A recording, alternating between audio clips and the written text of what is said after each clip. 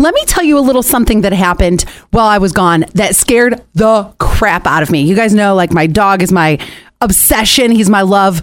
So I was on Seneca Lake this weekend at an Airbnb. It was my childhood best friend. It was his 40th birthday. A bunch of my friends came in from Cleveland. We were doing, we had a luau on Friday. We had wine and beer tasting on Saturday, and we're just hanging out for the weekend.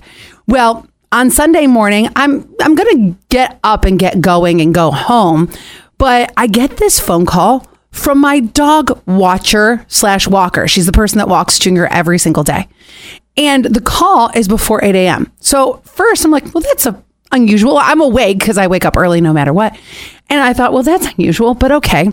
And she says, Allie, real like scared too. And I said, yeah. And she goes, your poor baby. Now, do you guys remember us talking about this on the show?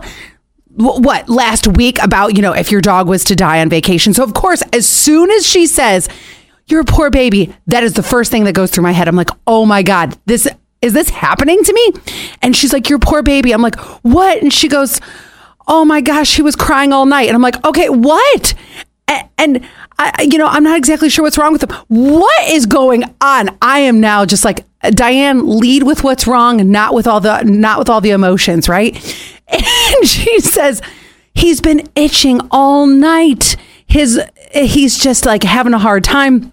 So I'm like, oh, okay. Like, my dog is a very itchy dog. So I'm like, that's it? That's it? Well, I will say this. I get home. He's very like sappy, cry, and his skin is itching. I don't know if anybody else has a dog that has really bad allergies. And I end up going, okay, we can deal with this. I gave him a bath I wasn't sure if it was the wildfires that was an effect of this, because some people were telling me that the wildfires were affecting their dog and like their skin and their eyes and all that stuff. So I thought that might be what's going on. I'm not really sure. But anyway, I got him into the vet. They said, oh, it's allergies. He got his little allergy shot. They gave him some antibiotics. And I was like, okay. So luckily, thank you, Dr. Blaha. I'm forever indebted to you for getting my dog in. But let me tell you what, I had the scare of my lifetime on Sunday morning at 8 a.m. I'm like, I don't need this.